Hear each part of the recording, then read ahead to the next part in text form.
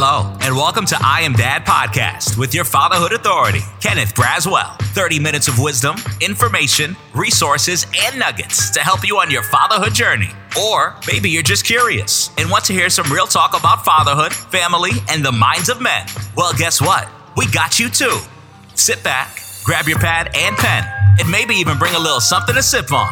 Enjoy 30 straight minutes of fatherhood, family, and fun with the Fatherhood Authority, Kenneth Braswell. Welcome to I Am Dad Podcast. I'm your host, Kenneth Braswell. Thank you for joining us another Sunday morning for I Am Dad.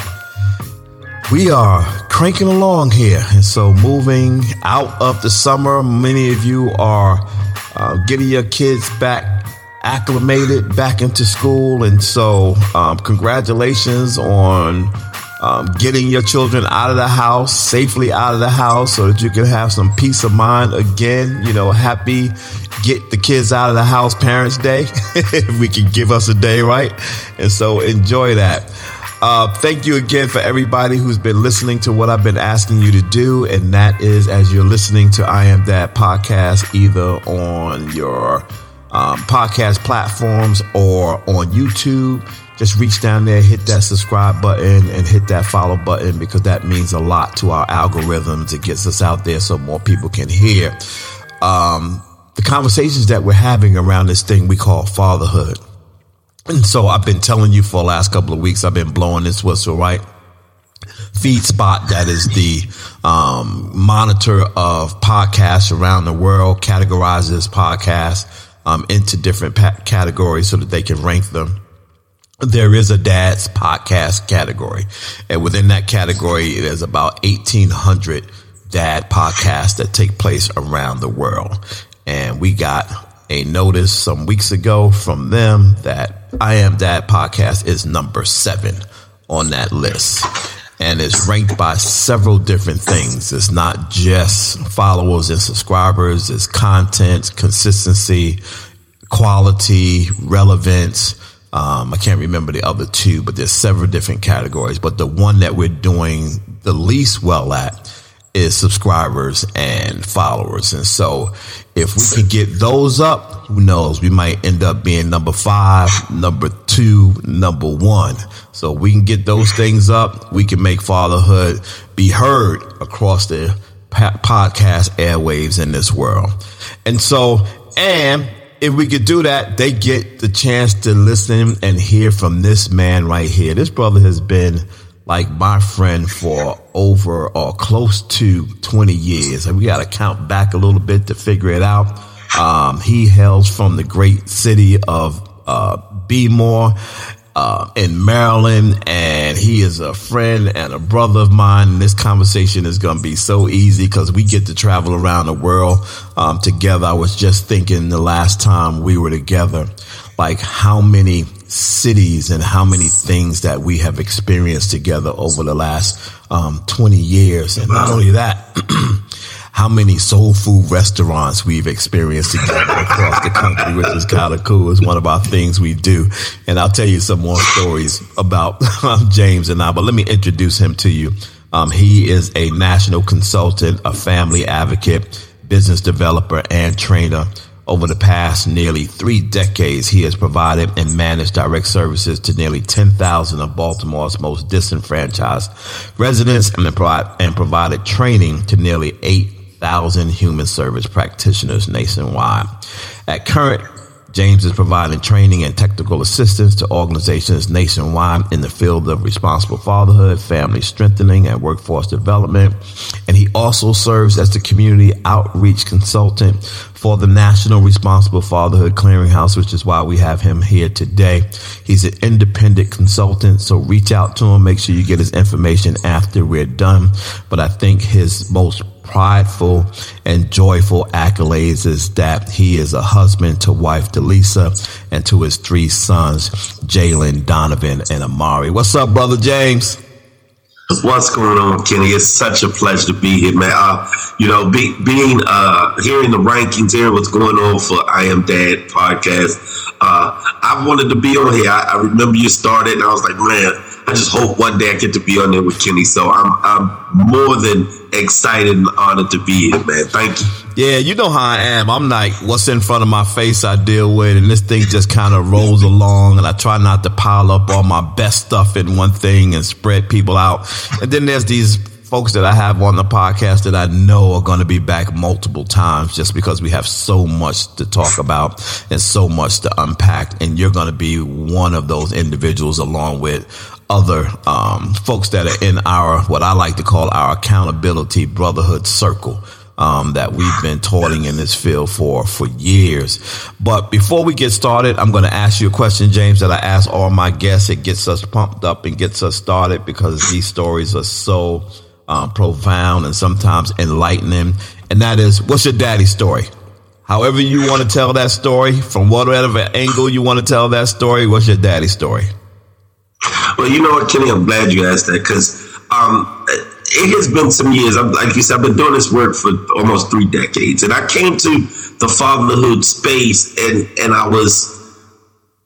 I come from I guess a non-stereotypical understanding of what people think fatherhood workers are all about. I come from that space of I grew up with my great-grandfather, my grandfather, and my dad, all within like a 4 or 5 block radius. So this whole concept around fatherlessness that people talked about and you know, not dads not being there, that was not my narrative. Honestly, as a kid, I would love to have had some freedom from them guys because they were on me all the time. But you know, I was blessed in a way that didn't even make sense to me until I got into this work. The different values, the different morals, the different character traits, the different rules and regulations of being a man and being in relationships and being a father was so just prevalent in my life. And I'll tell my story like this. My father, I lost him roughly about 13 years ago. And that is still probably the biggest loss of my life. Because for 43 years of my life, that was the dude. That was the go-to for everything. I mean, he was, by the time I got to be, he was more like a brother to me, a friend to me, a dad to, I mean, he was everything.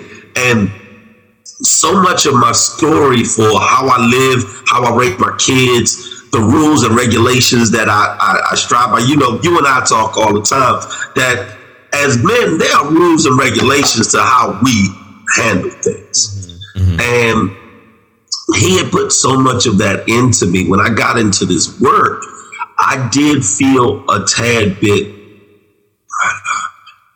judgmental. Let me say that word that way. I remember the first father sessions, the first men's groups that I was with, and that I got an opportunity to be a facilitator of this conversation for men in the community of Baltimore, where my career started. I often expected the men in these groups to be moving on the same value base, the same rules, regulations, and roles as I had been taught. Mm-hmm. And that was a hard one for me, Kenny, because I sometimes felt weird. I felt kind of like I was an outsider because the narrative for who I was working with was so much different than my narrative. That, you know, there was no man there. There was how they felt about their father was different. All of those different things.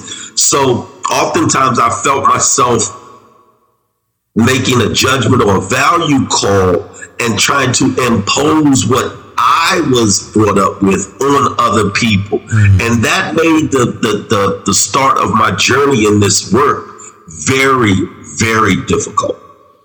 And I you won't believe this, but who did I go to kind of get my head right?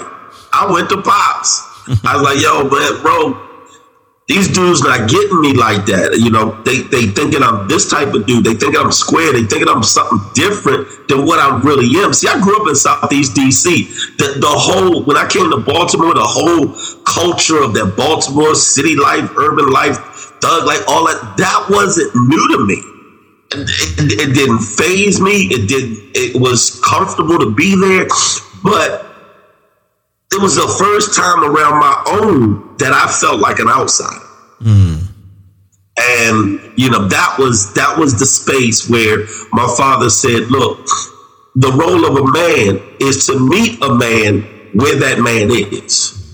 And you can't impose your will or your thoughts on that man. You got to give that man his space to be who he is. And then you move with him as it fits for you and him to be in relationship. And that was hard because, you know, I had dudes doing things like, I remember one of my first issues where a young brother had put his hands on his lady. And Kenny, from where my peeps roll, you can't have no respect for this dude. Right. This dude ain't with you. He ain't the type guy you. And, you know, he had confided in me in that situation.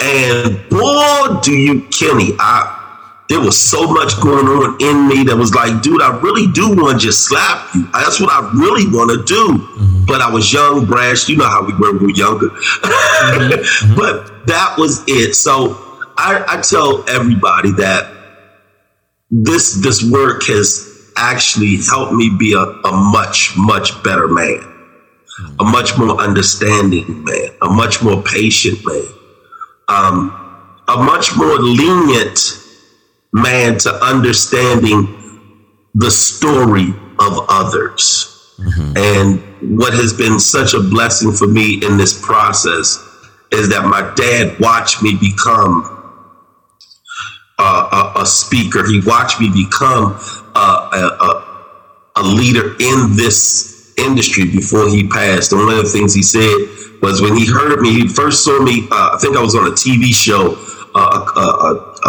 news show about the work I was doing. And he was like, that's the dude that's going to make a difference. And that's my dad, man. He was that dude. I get teary eyed. I'm gonna say it's allergies, but I get teary eyed because the dude really did set a precedence for me that I'm starting to see with my sons, and that's where it really hit. These three boys I got, 22, 20, and 17 now. Just yesterday, Kenny, I'm sitting at the kitchen table with them, or the dining room table with them, and we're talking about men, relationships, and how men should be treating the women in their lives, and how you evaluate who you want to be with. And I'm having this conversation, and it was my middle son, my youngest son, one of my football players who was a son, my middle son's business partner, she was there, she's a daughter, and we're having this conversation at the table, and I hear my great-grandfather. Wow. I hear my grandfather, and I hear my dad continuing the education to these young people. So that's my story, man. It's just been this world of fatherhood has been amazing for me, and I can't get out of it. It is something that just truly drives me to share those stories, share those understandings, but help others develop their own story with their father. Yeah, I don't know if you remember. I remember you and I having that conversation somewhere we were at, and you was telling me this particular story about how you felt, about how you thought you were resonating with people. And I actually remember the conversation, and I remember what I said to you because it kind of struck me when you said it, that in my mind, that you didn't understand that for someone like me who did not know his dad until I was 23 years old, and then, you know, shortly thereafter he passed away. So I never really had a chance to do anything in terms of a bonding nature with him. But I was like, somebody's got to tell the story of what we're missing. Like, everybody can't tell the story of the missing. Somebody's got to tell us why this thing we're missing has such an impact on our lives. And only someone who knows what that is can tell me that. It's kind of like, I joke about this, and you can get with this given that the other professional field that you're in. I'm not listening to someone tell me about getting good credit whose credit score is jacked up. Quite well taken. You can't tell me about how to make $1 million when you live in an apartment. You can't do that. I need someone who has an 850 credit score to talk to me about coming from 400 to 850. I need someone to talk to me about starting out in their basement to making millions, to talk to me about millions, because it's not the destination that is important for me to know, but it's the journey that's important for me to know. And so I appreciate having brothers around you. And when I hear brothers say, that's not my narrative, my dad's been there, and I'm like, man, and I'm like a little kid, on Christmas at the knee of Santa Claus asking him for toys. Tell me more. Tell me more about that. I want to hear what that experience, but ironically, I have experienced that because I now live vicariously through my son. And it is often reflective when I'm with him and doing things with him, where I find myself frequently asking myself the question, wow, I wonder what it must feel like to be riding in the car with your dad every day going to school. I wonder what's going through his mind. I wonder what narrative he's going to tell, like when he gets 25, 35, 45. I wonder what it's like for you and your dad to sit in the barbershop together, like to have the same barber now for him over 10 years. Right. Wow. And I've watched, we were just at the barbershop the other night, and every time he comes to the barbershop, Freddie always go, all right, you taller than me yet? You taller than me yet? And this last time he looked at him, he was like, oh, he's like, we are. And so he has known KJ since 5 years old, little boy. Wow. And he has watched this kid grow up, and now on the verge of being taller than him. And I just thought that was just special, not the fact that him and I was a part of that experience, but he was engaged in an experience with another healthy, sober-minded man who understood the importance of that long-term relationship and engagement and that element of culture that we so proudly engage in, and that is being in the barbershop. But you also have an interesting story about how you got into this work. And every time you tell this story, I laugh, and I hear it every time, not every time, but I hear it often when you tell it. And I was like, man, that is such a freaking comical story. You got to tell people how you got into this work of responsible fatherhood. Well, as I tell everybody, I was not the kid who was destined for working with families, working with children. That was not me. Look, I went to Penn State University, majored in business management with a minor in hotel and restaurant management. I was not thinking of working, teaching, anything with kids, but I was that kid who wanted to be a business owner. I didn't find a good job after school. That was the narrative. So I started this consulting company, and I was struggling, Kenny. And luckily, my wife, who was my girlfriend then, she had the education. She got the master's. So she's working at a Head Start Center. And she comes home and she said, look, the Head Start Center is looking for somebody, a consultant, to do a fiscal policies and procedures man. I said, oh, man, tell me what I need to do. I put the little proposal in, so archaic back then, Kenny. But I put the proposal in, and the director loved my wife so much, she gave me the job. She gave me the contract. So, first day now, if any of the listeners can understand, I'm going into a Head Start Center. This is with kids, man. I'm suited and booted, Kenny. I got the bag. I got the shoes. I'm polished up. I'm walking down the hall, coming into the building, and this little dude throws a truck in the class, bust out the door, and is running down the hallway to leave the building. Now, I told everybody, I grew up in Southeast D.C. You do not touch other people's kids. And this teacher yells, grab him. I was like, nah, man, If it's up to me, I'm going to pop this door. Little man, gone. I am not touching nobody's kid. And again, she screamed, grab him. And because of my educational experience, I was the kid who got in trouble in first grade for being a little rambunctious. And that followed me all the way through college. So that second yell almost put me back in the principal office mode. So I felt like I was in trouble. So I just grabbed the little dude and I picked him up. And I did what my dad, my granddad, or my grandfather, great-grandfather would have done for me. I grabbed his little shoulders. I picked him up. He's kicking. I wrap my arms around his legs and I take him back in the room and I put him down in the chair and I said, sit down and don't you move. And the teacher looked at me and said, that's the first time he's listened all day. And I said, good, because that's all I got. I had no other intention to say anything else to this young dude. And if that didn't work, I was out. So I leave, and every day as I was coming into the building, this same little dude would hit the door, run out, and grab my leg. So it would be time. I'd go up to the little cubicle, and he'd come with me. And then I'd walk him back down to his classroom. Well, by the time I was, and the project was terrible, Kenny. I was way over budget. It should have been fired. Let's put it that way.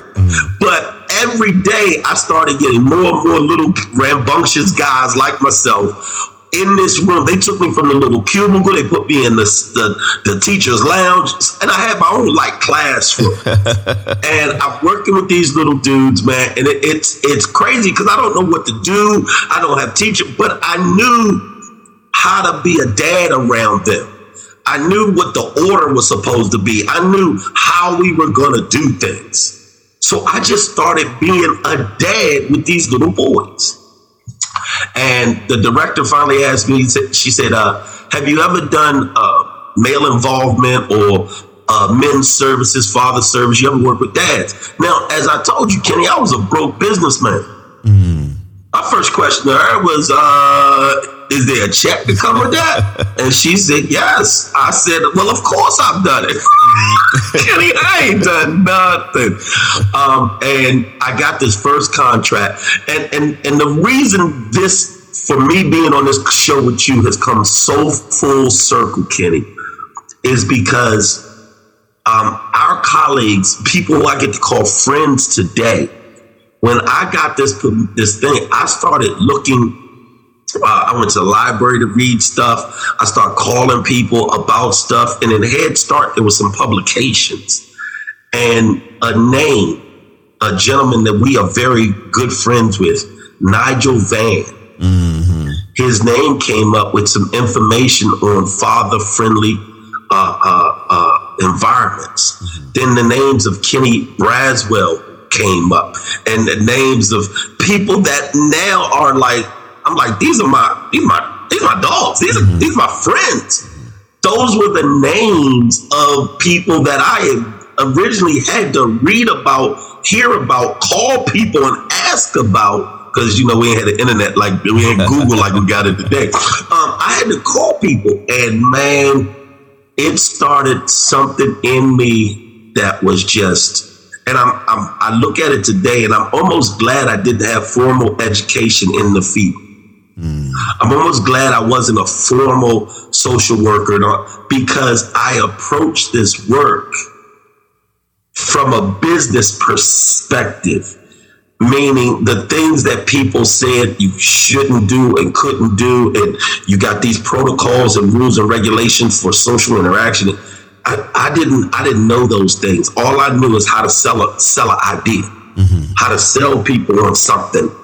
And I was selling these guys on taking over their children's lives, taking over their families, being that dude. I was selling that. And it was working, Kenny. So it's crazy that 30 years later, I'm still getting to sell that story.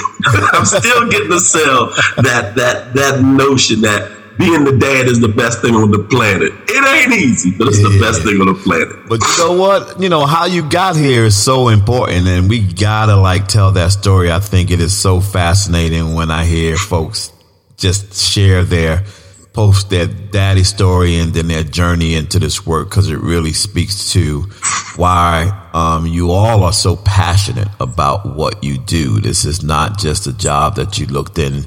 The young folks won't know what want ads are, but opening up the newspaper, looking for a job, finding it, taking an interview, and then that becoming your thing that you get your gold watch for 30 years later, right? You never knew you was going to get it. It was just by chance. But when you get into something that is your calling, your passion, that's a different level, of engagement, because it's not work. It's that thing that you will do, regardless of whether or not you get paid for it. Now, everybody needs to eat. That's clear, but your heart won't allow you to stop doing it. You'll find some way to feed that need of serving that purpose, regardless of how much money is sitting in your bank account. You're just going to figure it out. And so now you find yourself at the National Responsible Fatherhood Clearinghouse, and we have done this work. We're in the midst now. We're in the field. I want to bounce back and forth, because when I first met you, you were with CFUF in Baltimore, and I want to talk about that work, but I want to talk about the clearinghouse work, because that's the work that's in front of us today. Talk to me a little bit about your role with the clearinghouse.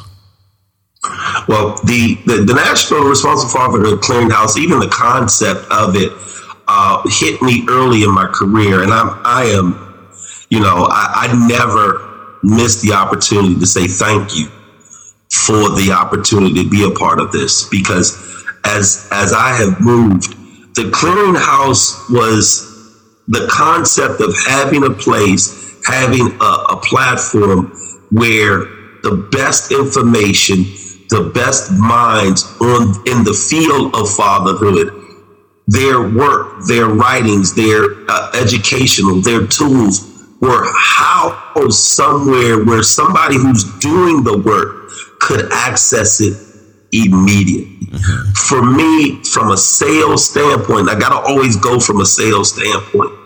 I thought that was the most sellable product on the planet, because I remember those days in the office in the middle of a fire, so to speak.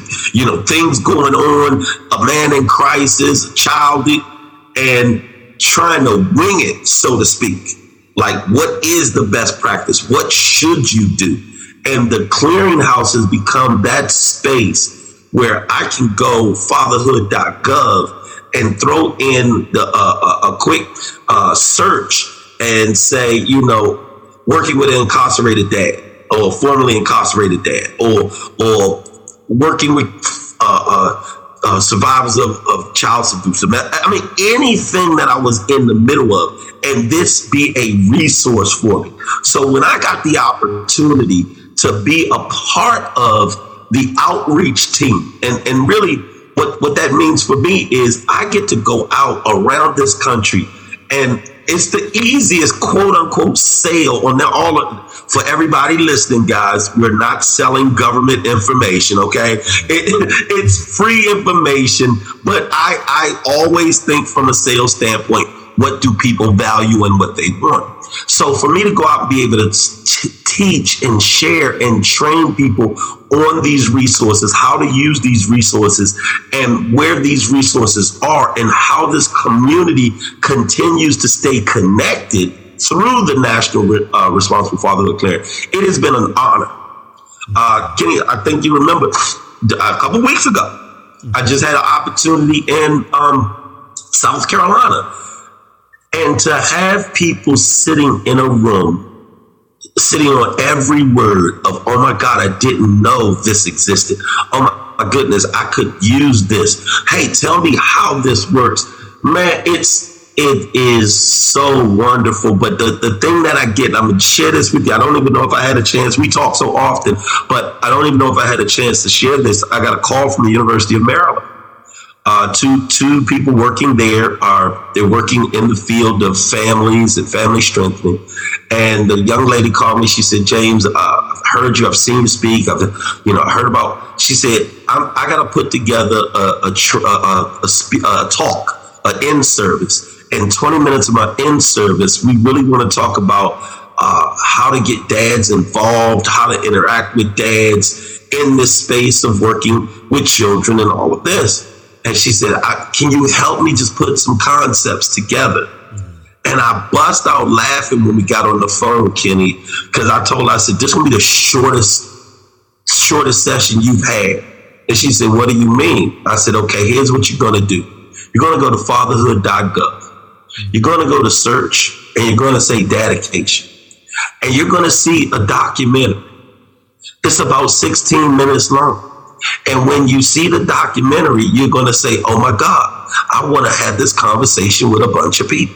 And you're going to take that documentary, you're going to show it to the people. You said you got 20 minutes. Then you're going to take the booklet that talks about how to have a discussion around doing this work and collaborative work with community organizations. You're going to take that discussion booklet and you're going to pass it out and you're going to talk to people about it for the next 4 of the 20 minutes that you got. And that's what you're going to do. Anything else? And she was like, huh? I said, yeah, that's pretty much all I'm going to give you because it's going to do everything you needed to do. Well, this lady has already watched the video because she's getting ready for it. This just happened. And she called me back and she said, this says everything. And I could hear the tear. I could hear. So now guess what she wants to do, Kenny? On the phone, she now wants to tell me her father's story. And I was like, it hits you just the way it needed to hit you. Write me a little letter on how it works after you present it. So we've gone from being out in the wilderness trying to do this work to I can, in 5 minutes, teach you how to use these resources to carry the work forward. And that is amazing to me.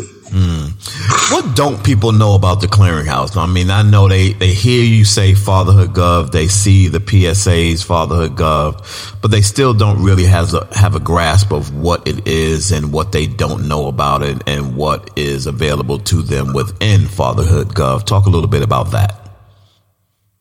Wow, Kenny. In 5 minutes. I know. There's 3 major things. That's a lot. You just asked. That's a whole nother story in itself, whole nother podcast. But I think there's 3 major things that they don't know. Number one is the expertise behind the Clearinghouse. And what do I mean by that? You know, oftentimes people will go to a website or they'll go somewhere to get info and they just know, they see the basics or they see the breadth of expertise that has gone into everything that's in the Clearinghouse is unprecedented. So that's the first thing. If anybody's doing this work, the first thing you need to know about the Clearinghouse is everything you can think about fatherhood has been touched on in some way, shape, or form at fatherhood.gov. There's a resource and it dates back years. So it's historical as well as current. So that's the first thing. They got to know that the expertise that's behind this, that's running this, that's putting it all together, it's there. So that's number one. Number 2 is people just don't know how to use what's there. When they find it, a lot of times it's so much information that they do the cursory glance. You know how the cursory glance goes, Kenny. You look at a website, you click about, you click our history, you click, and you do the click through, and you go, okay, great. And if you do that at fatherhood.gov, you are not going to get one iota of what's there. So it is somewhere. It's almost, I hate to say, it's like going to a museum. You got to walk through it. You got to read everything. You got to go to every section and look at things and touch and feel it and watch a video and read a brief. And so you got to. So people don't really know how to use or how to get the vast knowledge. And that's why I'm so glad to be a part of the outreach team, because we get to teach that. The third thing is, and this is hard to say, but I don't want people to think that when you hear something that's been given by the government, that there's a political slant to it. I really want that to come across. This is not a political just because it's coming from our government space. It is truly a how they say it, bipartisan. No, it's truly a space where politics is not in the flow of it. And I want people to know that, because sometimes when you say gov.gov, you get a whole population of people who say, can't deal with that because of what they think are the political affiliations that may drive it. So if I had nothing else to say, those are the three things, the expertise and the breadth behind it.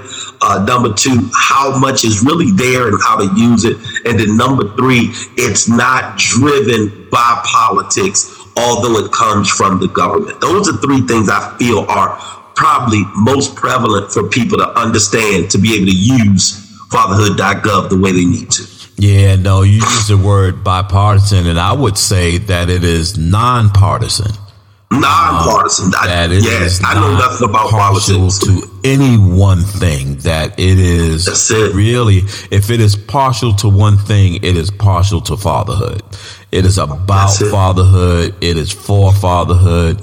It is with an eye towards strengthening fatherhood so that we can strengthen, our motto at Fathers Incorporated, strengthen families one father at a time.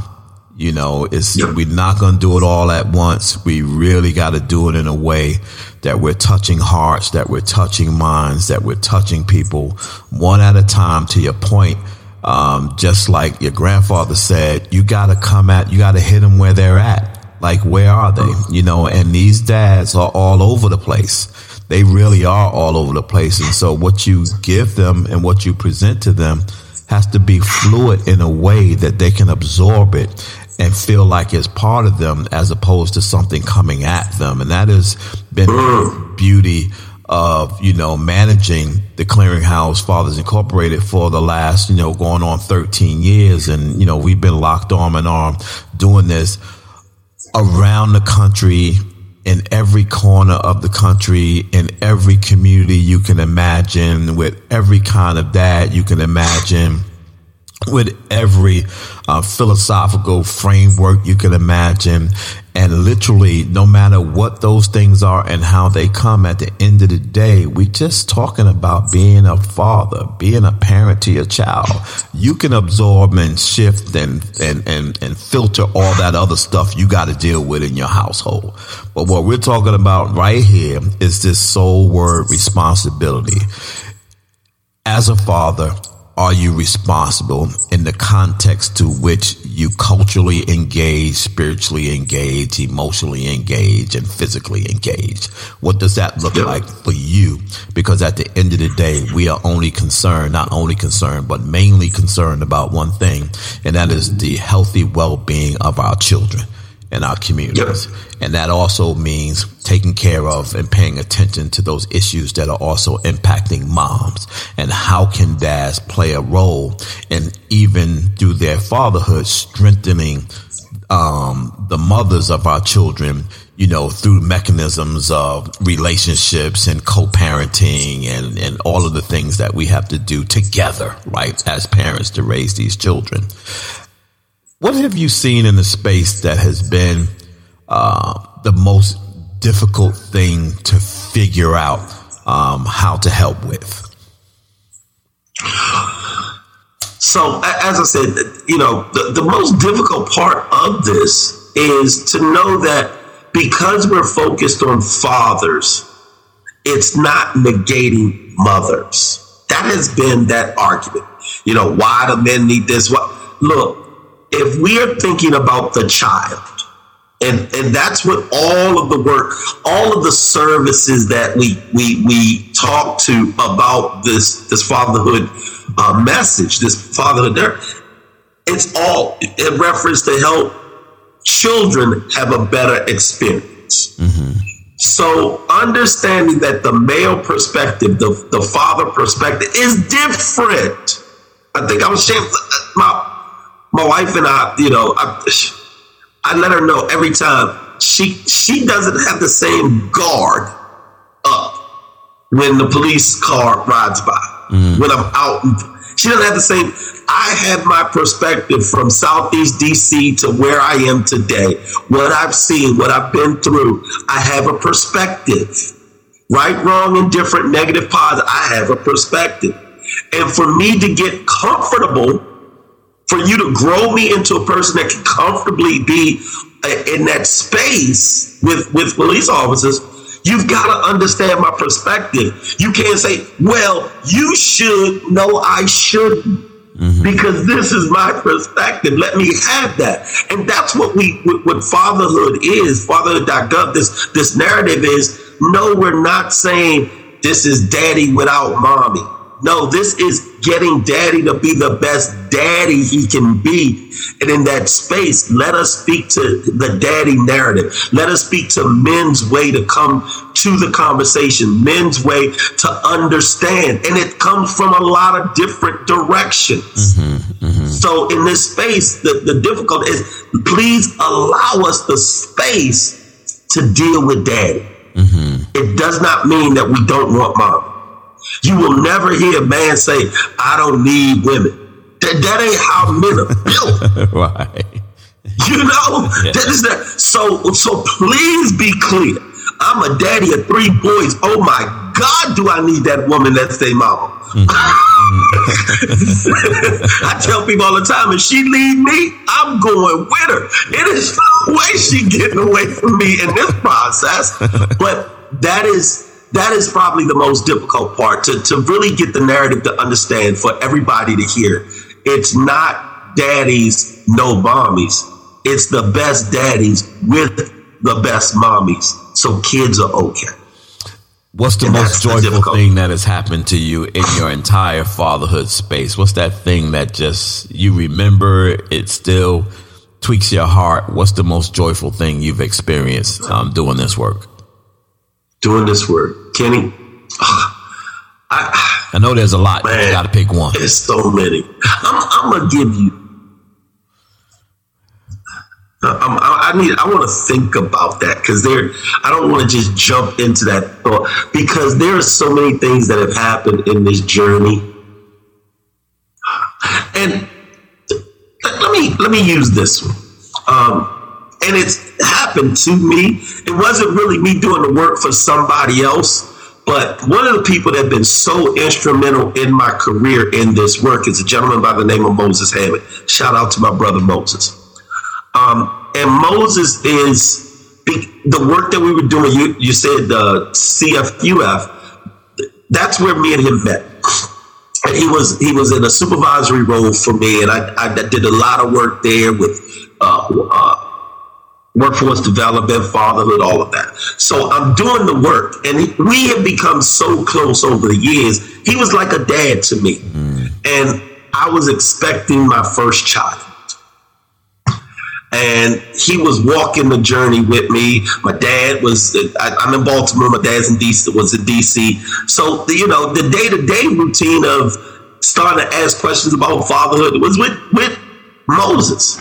And he had 3 boys. It's just wow how there I got 3 boys. But and we talking. So I told him, I said, hey man, we got a doctor's appointment, 6-month doctor's appointment. Want to meet the lease? I'm gonna roll out. He said, go ahead, man, enjoy yourself. So I leave the office and I go meet my wife, and the most devastating thing ever hit me.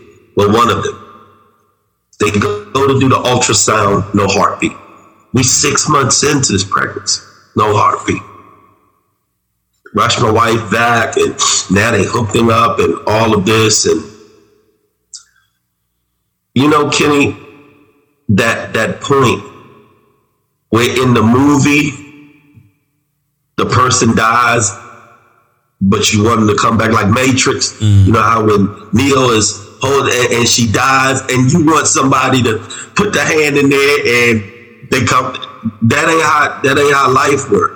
I found that out right then and there, because the doctor said we have no beat, there's no pulse, the baby's deceased.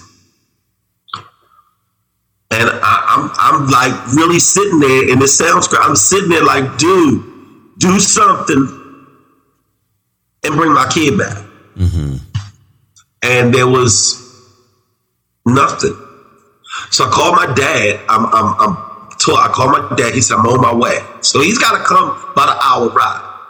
So I got to go to my house. My wife's at the hospital. I got to go to the house, pick up some stuff. So I leave the hospital and I drive by the office. And it's 7, 8 o'clock at night. Nobody should be in the office. I drive by the office and the light is on over the door and there's a silhouette in the door. So I stop, and as I walk up the steps, I see that silhouette is Moses. And I don't know how this man knew this. And I'm tearing up because he was standing there, and in true father fashion, he just opened his arms. Mm. And I collapsed in this man's arms, and I told him what was going on and how I was. And he took the place of dad for me until my dad could get there. Kenny, that experience is what drives me in this business. That I could be there for another man when emotions and being able to tell him it's going to be okay and let it out. And it was one of those times where I started to understand that my emotions are okay. Right. It's okay to hurt. It's okay to sniffle. It's okay to let it like it's coming out now. It's okay. Strong man. You're not a weak man because you hurt. Mm-hmm. And he just was there, and he rode with me to my house. And he rode back to the hospital with me.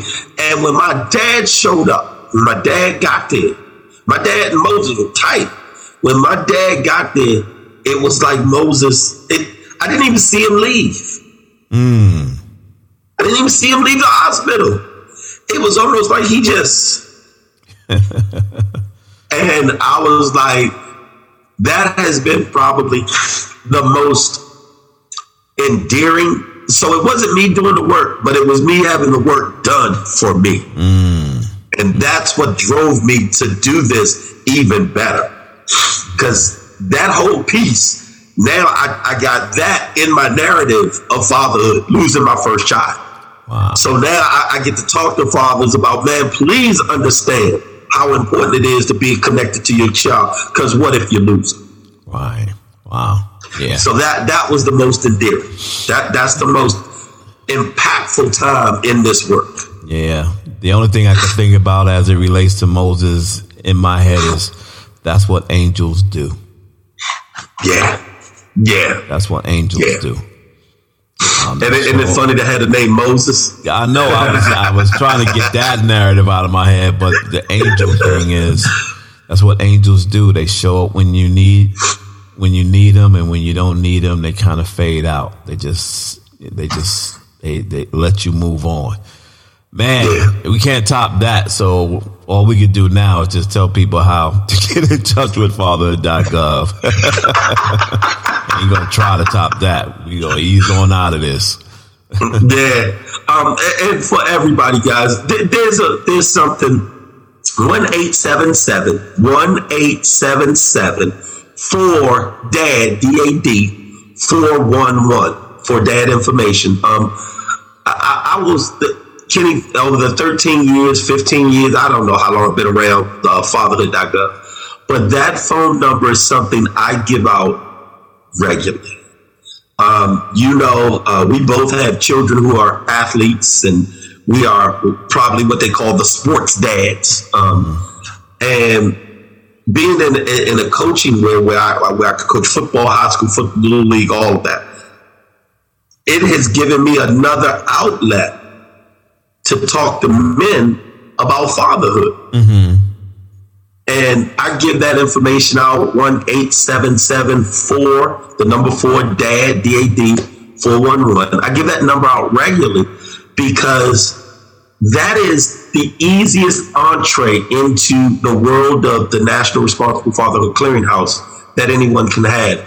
And I want people to know that moms call it, grandmas call it, aunts, uncles, mothers, fathers, anybody can call. But it's intentionally set up. See, again, it's not exclusive. It's intentionally set up to give men the understanding that it's for you to call dad, but anybody can call it. And we know the numbers. It's amazing how many nanas grandmas call. Yes. Because, grandmas don't care about who it's for. Yeah.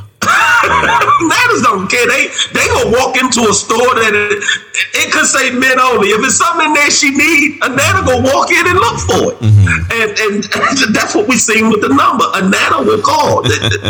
But with men, and this is part of what we teach, men don't go where men not wanted. We're not gonna fight you for the pants to the house. We're not going to fight you to wear the pants in the house. We're just going to go to another house. We're not going to fight to be in the beauty parlor. If that ain't for us, I will walk right around it. It's just, that's a man's domain of how they move. It's like lions. They move a certain way. Right. So, that number, and I can't say it enough, but that number is clearly the first entree. For my professionals who do the work and want the resources, the first entree is probably fatherhood.gov. And I beg everybody who does any work with families who are going to intentionally work with dads, spend some time at fatherhood.gov, please. Because the other side of the narrative, the difficulty, Kenny, is people doing the work that aren't clearly understanding what the work is, and their implicit bias or their story hindering the work. Absolutely. So, yeah. fatherhood.gov for our practitioners. Thank you for that, man. And thank you for you. Thank you for your presence. Thank you for your friendship. Thank you for your brotherhood. Thank you for your commitment. Thank you for everything you are, James Worthy. You are worthy. You are worthy. And so, thank you, my brother. And I am so excited always to continue to labor in this field with you as we continue to make an impact in this space all around the country. And I also want to thank all of my I Am Dad podcast listeners for tuning in another Sunday morning, or whenever you happen to be listening to me right now, whether or not you're on YouTube or on a podcast platform. Again, please do me a favor, subscribe, follow, so that we can get those numbers up. Continue to share us on social media, talk about the stories. We're going to be doing some things going down the line to really kind of elevate these conversations in a way that we can start feeding people with some of the great quotes and the great smaller segments of the shows that we have created over the last now going on year. And so, you know how I like to leave you. Always be kind to others as you're kind to yourself, or you might find yourself by yourself. Always shoot high for your goals, because even if you miss, you'll be amongst the stars. And as my good friend and mentor, Art Mitchell, used to always say to me, it's nice to be important, but you know what? It's more important to be nice. Until next Sunday, God bless. Ain't nothing you can do about it. And peace out. Thank you so much for taking the time to spend with us. You've been listening to I Am Dad podcast. We hope that you have been informed, encouraged you to think, or even inspired your heart for the love of dads. The conversation does not end here. Come back and join us next week. Same time, same place. Or you can continue the dialogue on our I Am Dad Facebook page. We also invite you to listen to past episodes, learn more about us, and keep up with special activities by visiting IamDadPodcast.com. That's IamDadPodcast.com. Until next time, I leave you with this reminder of manhood from 1 Corinthians chapter 13, verse 11. When I was a child, I spoke as a child. I understood as a child. I thought as a child. But when I became a man, I put away childish things. Because of this reminder, I will always understand that I am dad, period.